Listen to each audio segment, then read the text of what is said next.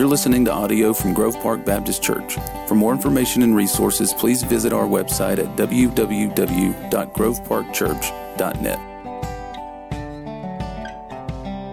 As we conclude our look today at information that we need and methods we should employ to reach those in difficult spiritual locations, we turn our look and our focus to the church at Philippi.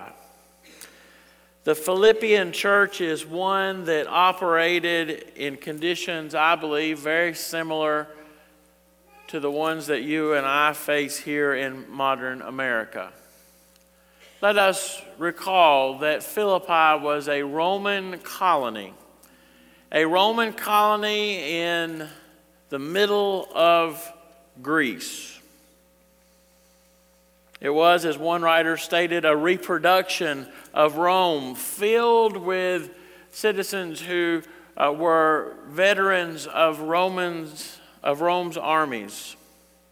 And they prided themselves in their status as Roman citizens and their observance of Roman culture and laws.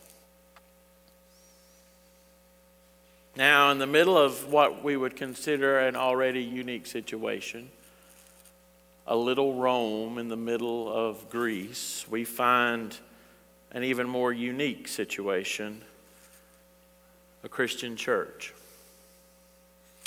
We find a Christian church composed of people who pride themselves in the fact that their citizenship is in heaven, not Rome, who worship neither Caesar nor the plethora of Roman or Greek gods, but the one true God who dwelt among us in the person of his Son, the King of Kings and the Lord of Lords, Jesus Christ.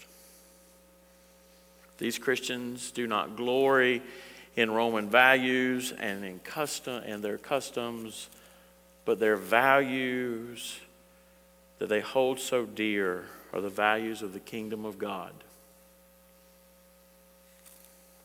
as they seek to expand God's kingdom, not Rome's, here on earth. Sounds a lot like us, right?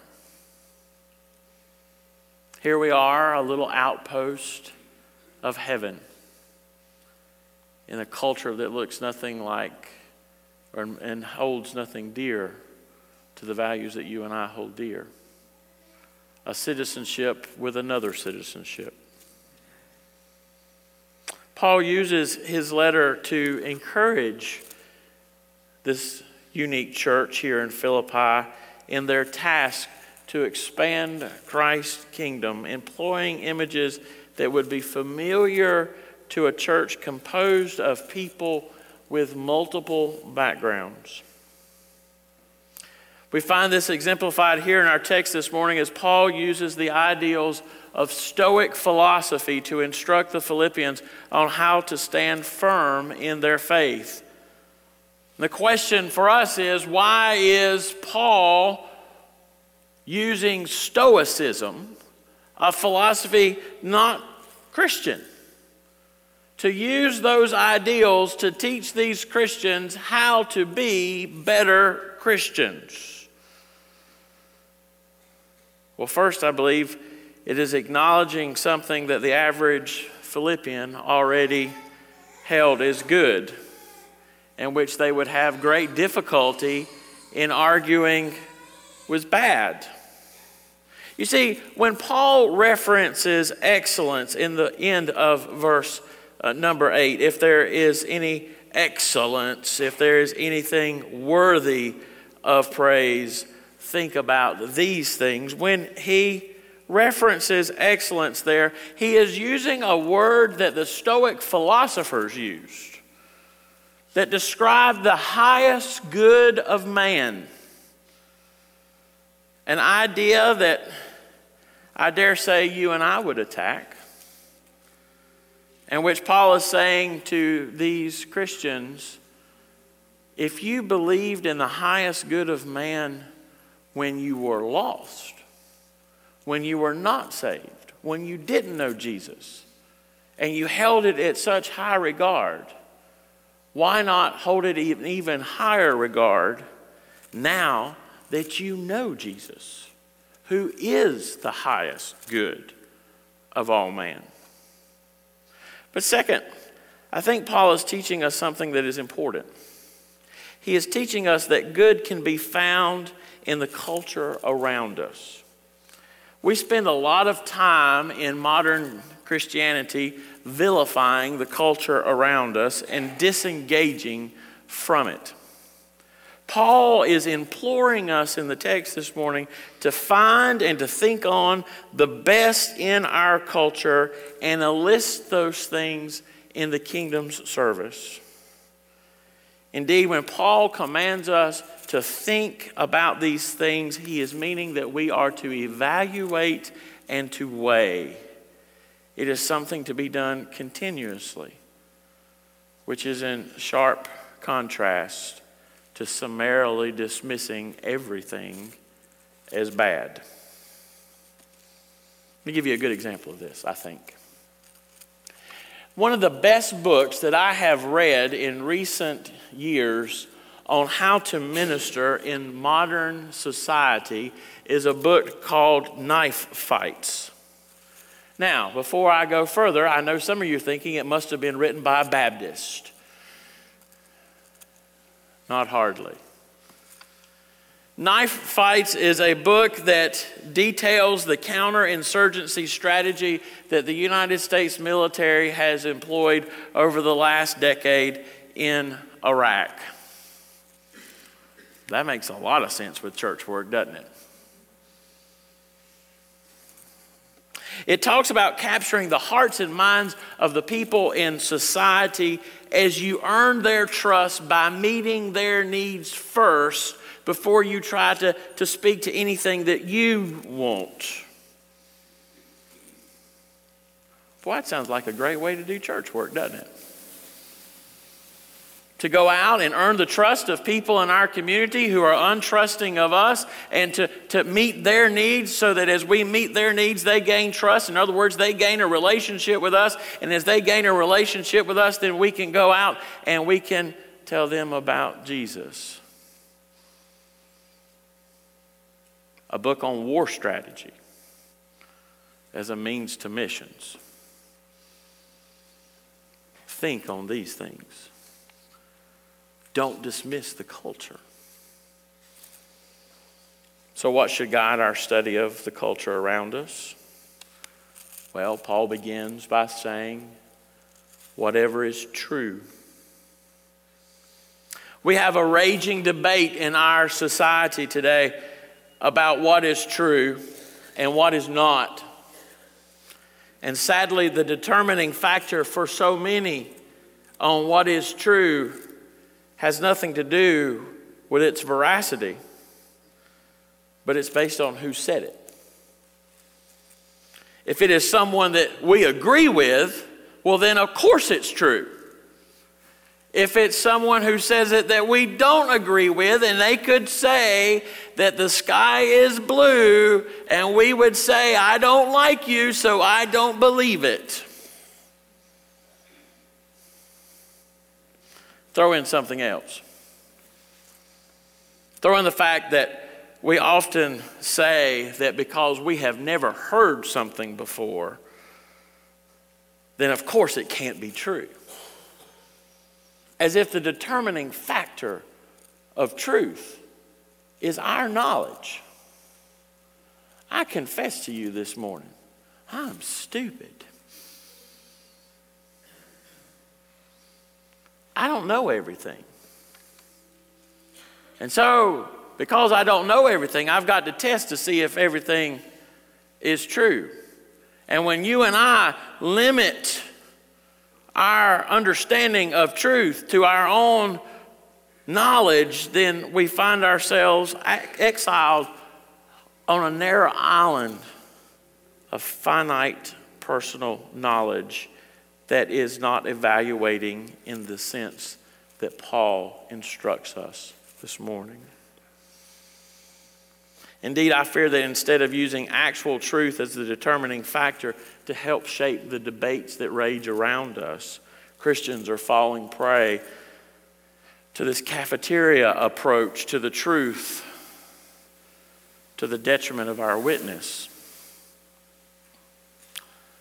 Why are we so quick, beloved, to attack people who pick and choose which spiritual truths they will follow when we do the same with every other kind of truth? Truth is truth. And you and I must remember that we are ambassadors of Jesus Christ, who proclaimed himself to be the truth. Remember what he said in John 10? I am the way, the truth, and the life.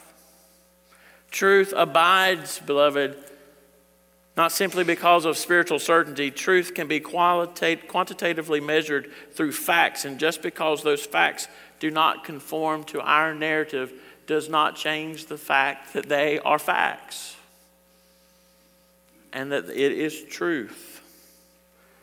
Let us always be willing to pursue the truth regardless of where it may lead us, because where there is truth, there is Jesus. And let us remember, Jesus said the truth will set you free.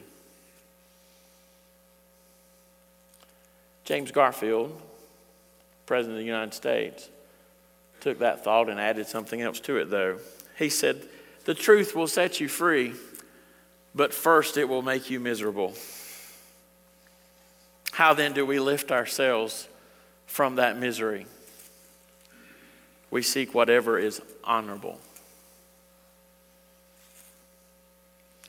It's difficult to contain into one word the full meaning of what Paul is trying to convey when he says to think on those things which are honorable. It is often associated in the ancient world with holy things. It instructs us to look beyond common and base things to more majestic things. We are, as one scholar noted, quote, to lift the mind from the cheap and tawdry to that which is noble and good and of moral worth. Far too often in our society, our discourse and our culture are on a nosedive to the lowest common denominator. But can, for a moment, you imagine what it would look like if we decided to always pursue the honorable? To always pursue the honorable and to elevate the conversations of our society to the highest common denominator, to majestic things, to things set above, instead of using tawdriness to score quick points. Can you imagine, beloved, if you and I always advocated for that to be done and we voiced displeasure loudly and boldly when it wasn't? Can you imagine how society might change? You say, oh, that's very hard to do. It's not as hard as you think. It requires us to focus on whatever is just and whatever is pure. The word just here should not be thought of in legal terms, but understood as giving to God and our neighbor what is rightly due to them, fulfilling completely our obligations. It is what God calls each of us to do when we are told to be salt and light in the world. It is our obligation to our society and to God to be the preservative in our culture which slows down the decay. Isn't that what salt does? You salt hams, right? It's March. That means one thing for someone from eastern North Carolina. It's herring season. The nastiest fish God ever created. And what do you do with herring? You salt it. You salt it to keep it from decaying. Beloved, when we're told that we're to be salt and light, God doesn't mean for us to just go add flavor to the world. He means to slow down the decay of the world And we do that when we're trying to do everything possible to meet our obligations to God and to our neighbor. We do so with the strictest purity. Purity not understood here in some sexual sense, but in terms of motive. The world must see our motives and actions as driven solely by our desire to better the world, not for our gain, but for the world's improvement. You and I live in a society where rarely do people do something without some selfish motive. But wouldn't it be nice if God's church was always thought of as the people who did things because it was the right thing to do and they didn't ask anything in return? Who did things just because they wanted to make the world a better place, not because they wanted anything out of the world.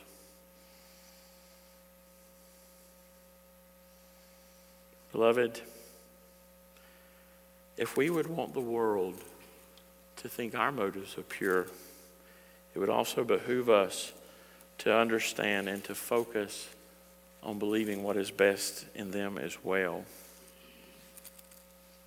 And by doing this, we would focus on whatever is lovely. The term here is its only use in the New Testament, and it means to call forth love, to summon love, in other words. It has as its heart a desire to elicit from others admiration and affection, not bitterness and hostility. So here's a question for you. Do all of your actions call forth love from other people? Do all of your actions call forth love? Are you even aware this morning, beloved, of how your actions make others feel? Now you may say, well, I don't mean any harm by it.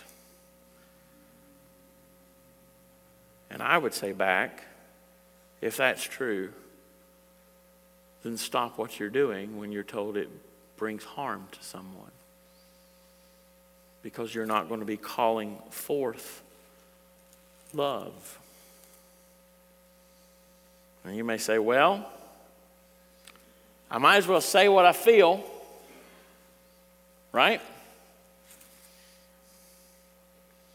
My response would be, does your opinion meet the test of Proverbs 25:11? A word fitly spoken is like apples of gold in a setting of silver. Let me read you that verse again. A word fitly spoken is like apples of gold in a setting of silver. Beloved, if we can't say what we have to say in a manner that encourages and edifies, then we just need to keep it to ourselves. And I recognize that is hard.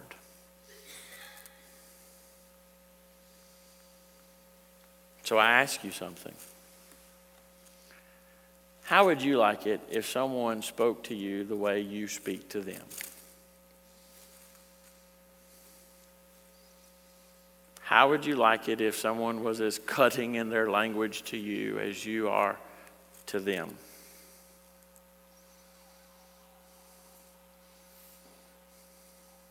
You wouldn't. So let's remember that. Let us remember that we are to think on these things, and it would expand our witness tremendously in our world if we thought before we pressed share on social media how it might be interpreted, or opened our mouth and gave the impression that we know nothing of grace and love. Let us think on whatever is lovely. Because in the end, we are to exemplify whatever is commendable. In other words, what is kind and likely to win people while avoiding what is likely to give offense. I put it in really simple terms.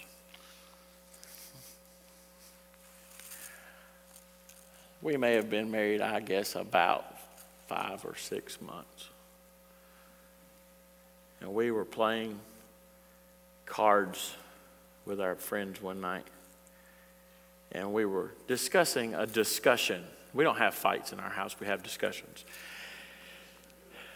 We were discussing a discussion that we had. And my dear friend James Whitley looked at me and he said, "Would you rather be right or married?"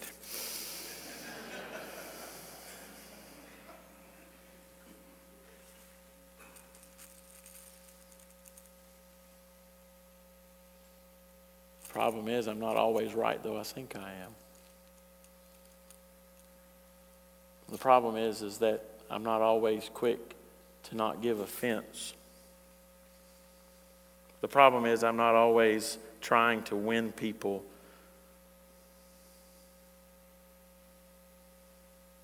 The problem is I'm not always kind.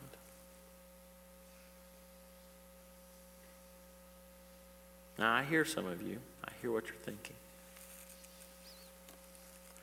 You're saying, but Mark, the gospel is meant to be offensive. And guess what? You're right. It is.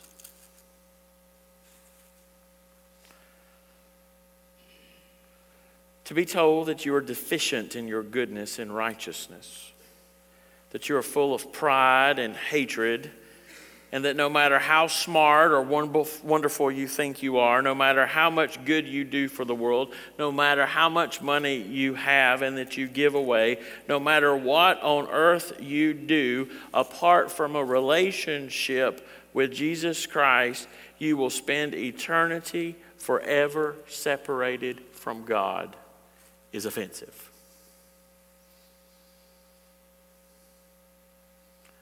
And because that is offensive, we don't have to be a jerk about how we deliver that message. Telling someone you're not as good as you think you are is offensive. How you say it doesn't have to be, and it shouldn't ever be. The veracity of the gospel should be the only thing offensive about our faith. As Paul said in 1 Corinthians 1:18, "For the word of the cross is folly to those who are perishing, but to us who are being saved, it is the power of God." Ultimately, then, the gospel goes from being offensive to being attractive in how we live it out, which is how Paul concludes his thought here in our text. Think about these things. Think. Now, we think that thinking is done at the speed of thought, and I guess it is. But I actually believe that's more reacting than thinking. Thinking, we sang about it this morning, is to ponder. Do you ponder anything quickly? I'll put it to you in food terms. Whatever is true, whatever is honorable, whatever is just, whatever is pure, whatever is lovely, whatever is commendable, if there is any excellence, if there is anything worthy of these things, don't treat them like pudding, treat them like beef jerky. Pudding. You can just swill down pudding. You don't even chew pudding. If you do, we need to talk.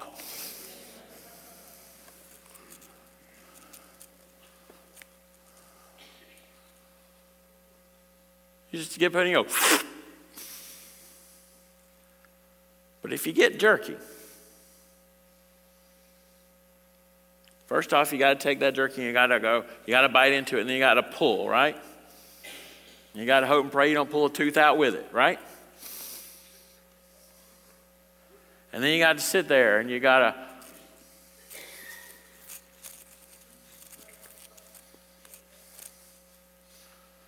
and then if you're lucky, you're going to leave jerky behind in between that back molar. And you're going to have to work to get it out. That, beloved, is pondering. That is what we're to do with all this stuff. And the question is, do we do it? Do you ever stop and ponder your faith? Do you ponder how your faith is expressed in the world? Do you ponder what you say? Do you ponder what you believe? Or you just treat it like pudding? The gospel, the kingdom of God is so great. It's not pudding. It's so great you got to chew on it. It's like a book that you finish and it's been so wonderful you can't even move. You just have to sit there and think about it for a while. And if you're like me, you always want to move on to the next book, but nothing meets you like you just finished that book and you can't move till you do something with it. Think on these things. We live in an emotional world. And very often we react with emotion when thinking should be emotionless. Putting our thoughts together should not be done with some sort of emotion. It should be put together with the only emotion I can think of is love. And I don't even necessarily think love is an emotion. Love is a verb. It's a choice. Which ultimately means we don't have to think about them. But if you'll notice in verse number 9, he says, what you have learned and received and heard and seen in me, practice these things, and the God of peace will be with you. It matters very little, beloved, how much you ponder them if you don't do them. You see, when he says here, what you have learned and received, he's got a very clear point he's making that is lost in our language. The word received means literally to pass on intact.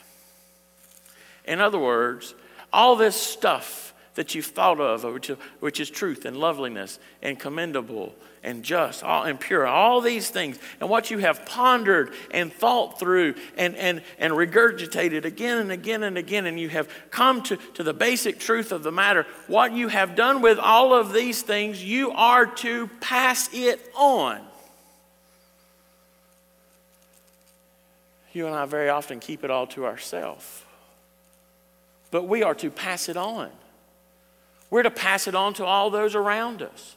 We're to pass it on to the culture that is dying around us. We're to pass it on to our neighbor. We're to pass it on to the person that we're to work with. We're to pass it on with someone we see this afternoon at lunch. We are to continually be about the business of passing it on. Not just through words, but through actions. We must not only tell others to become Christians, we must show them what it is to be a Christian. And as we show them the best example of Christianity, they want it. The news has been filled over the last 2 weeks with bad Christians. I don't have any hesitation in saying that. Because I keep hearing people say the same thing over and over again when they react to the news. It's that sort of person which has caused me to leave the church. Now, first off, I don't ever think that you should allow someone to cause you to leave the church. But secondly, we have to understand that there are plenty of people out in Burlington, if nowhere else, who used to know about the gospel, but now it's far from them, who have never heard about the gospel, and all they've ever seen is people who say they are followers of the gospel live horribly. And they need what is true, what is pure, what is lovely. They need us showing the full exemplification of Christianity and passing it on.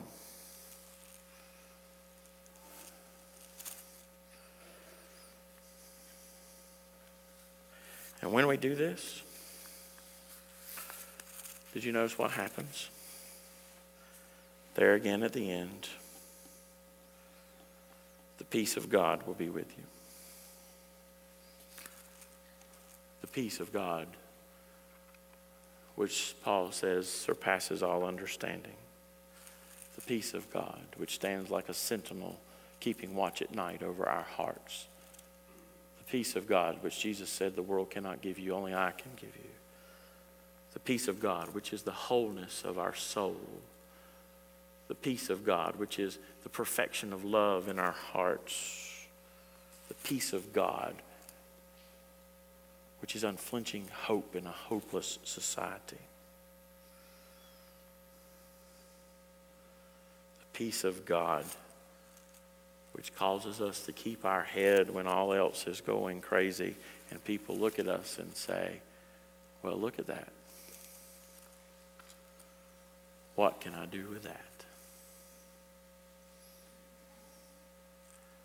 So, beloved, this morning, how well are you modeling these best practices of a Christian? How well are you pondering truth?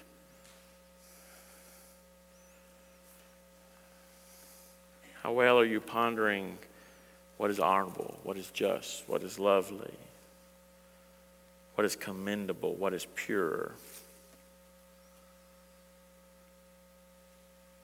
And how are you showing them to the world around us? If, in my opinion, we live out these two verses with every fiber of our being as a congregation, Mission Alamance will be easy. We'll reach them. It's just a little work on our part.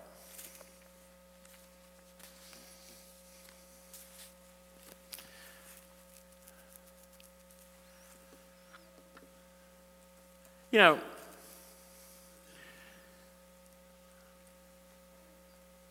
I have hated being in my 40s.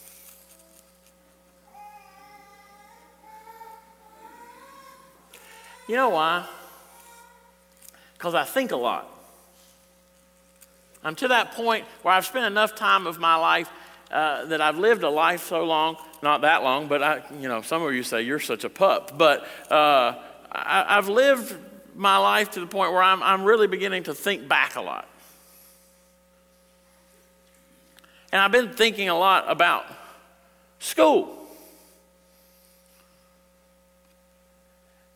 And I think to myself, I really wished I had applied myself more.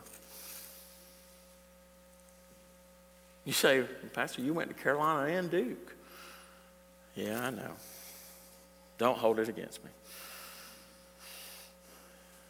But I just wished I had studied a little bit more while I was there. Learned a little bit more. Tried a little bit harder.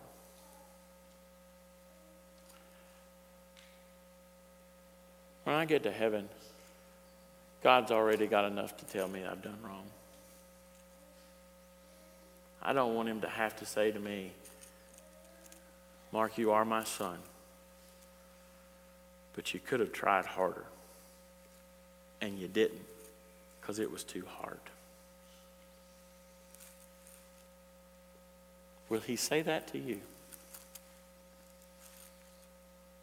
Will he say that to you? Let us pray. Kind Father,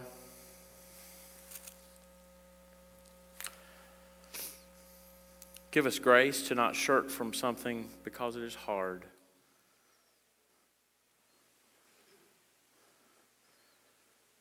Give us grace, Lord, to show forth who you are to a world that desperately needs to see a clear picture of you.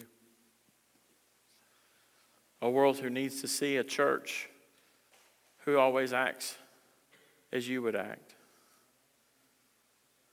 Lord, enable us, Lord,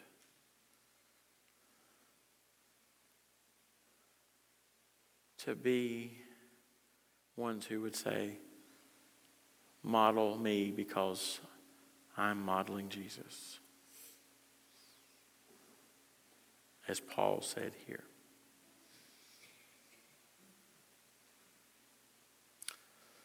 For we ask these things in Jesus' name. Amen.